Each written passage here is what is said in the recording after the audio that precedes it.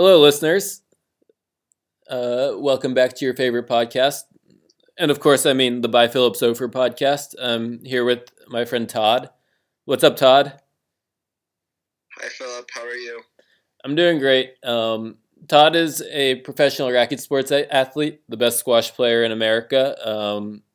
And this is relevant because the story I'm about to read is called Netcord Almighty. And he has vast experience with luck as it relates to racket sports and also net cords. So here we go.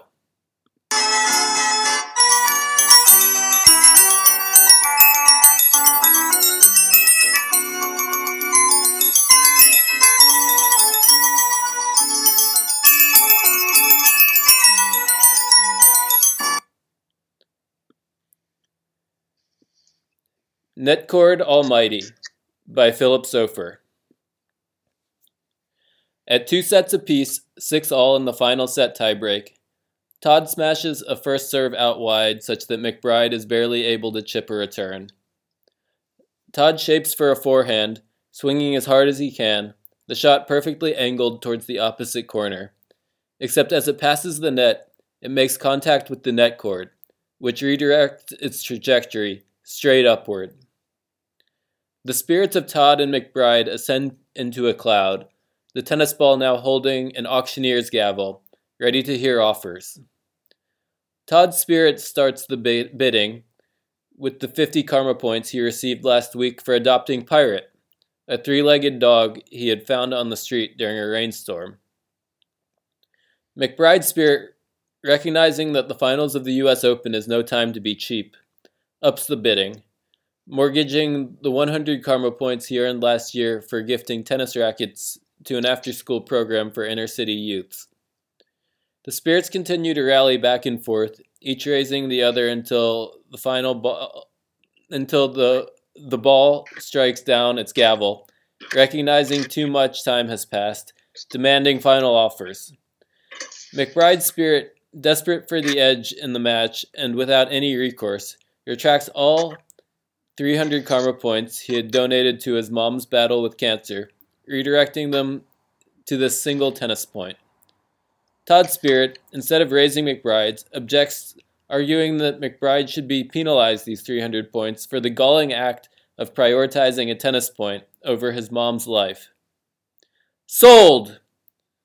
The tennis ball strikes down its gavel, the two spirits returning to their forms, Todd and McBride both wide-eyed as the ball descends, rests on the net cord for a brief instant, and then drops onto Todd's side of the net. 7-6 McBride, the umpire announces. Championship point.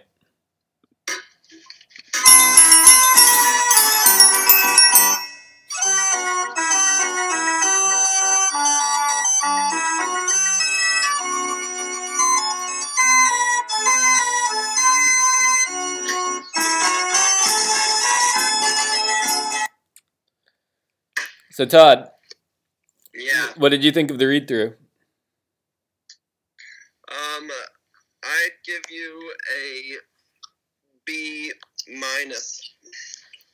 Is that why you were like walking around and like eating chips and stuff and not really paying attention?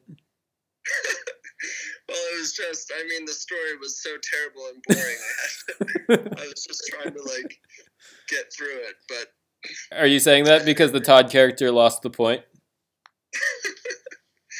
when I read through it myself, I found it much more stimulating than listening to your read-through.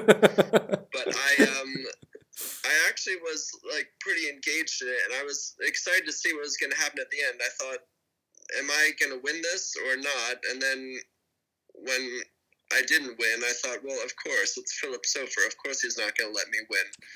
Why did I even think about it? No, but you won the ethical situation. You didn't win the tennis point, but you didn't, take out mortgages on anybody's life. It did really sound like me, though, because adopting a 3-legged dog off the street is totally something I would do. Yeah, I also remember you in a squash match. You you took a double bounce that the ref didn't see, and then you felt so guilty about it for the rest of the game that you ended up losing it. You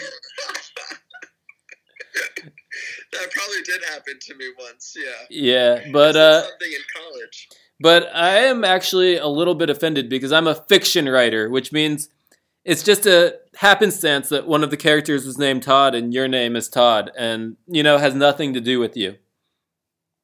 That was a total coincidence. Yeah, it was a total coincidence. His name's Todd, and he plays a racket sport, and he loves dogs and stuff, but that all is a total coincidence. Yeah, there are, a lot of Todds who like dogs and play racket sports. Oh. Yeah. Anyways, so now that that's established, you had a big match today. You actually won the first game against the number 3 player in the world, which was a spectacular achievement, and I commend you.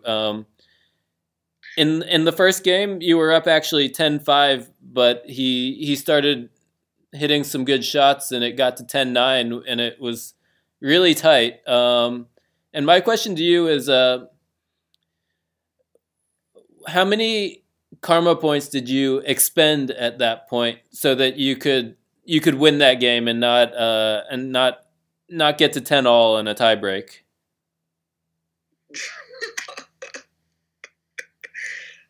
Well, Philip, I think I won that point myself, actually, with a good shot. And I think I'm scoring a lot of karma points right now by wasting my time talking to you. So, anyway, I'm going to get going. Ugh. Fuck. Todd just hung up on me.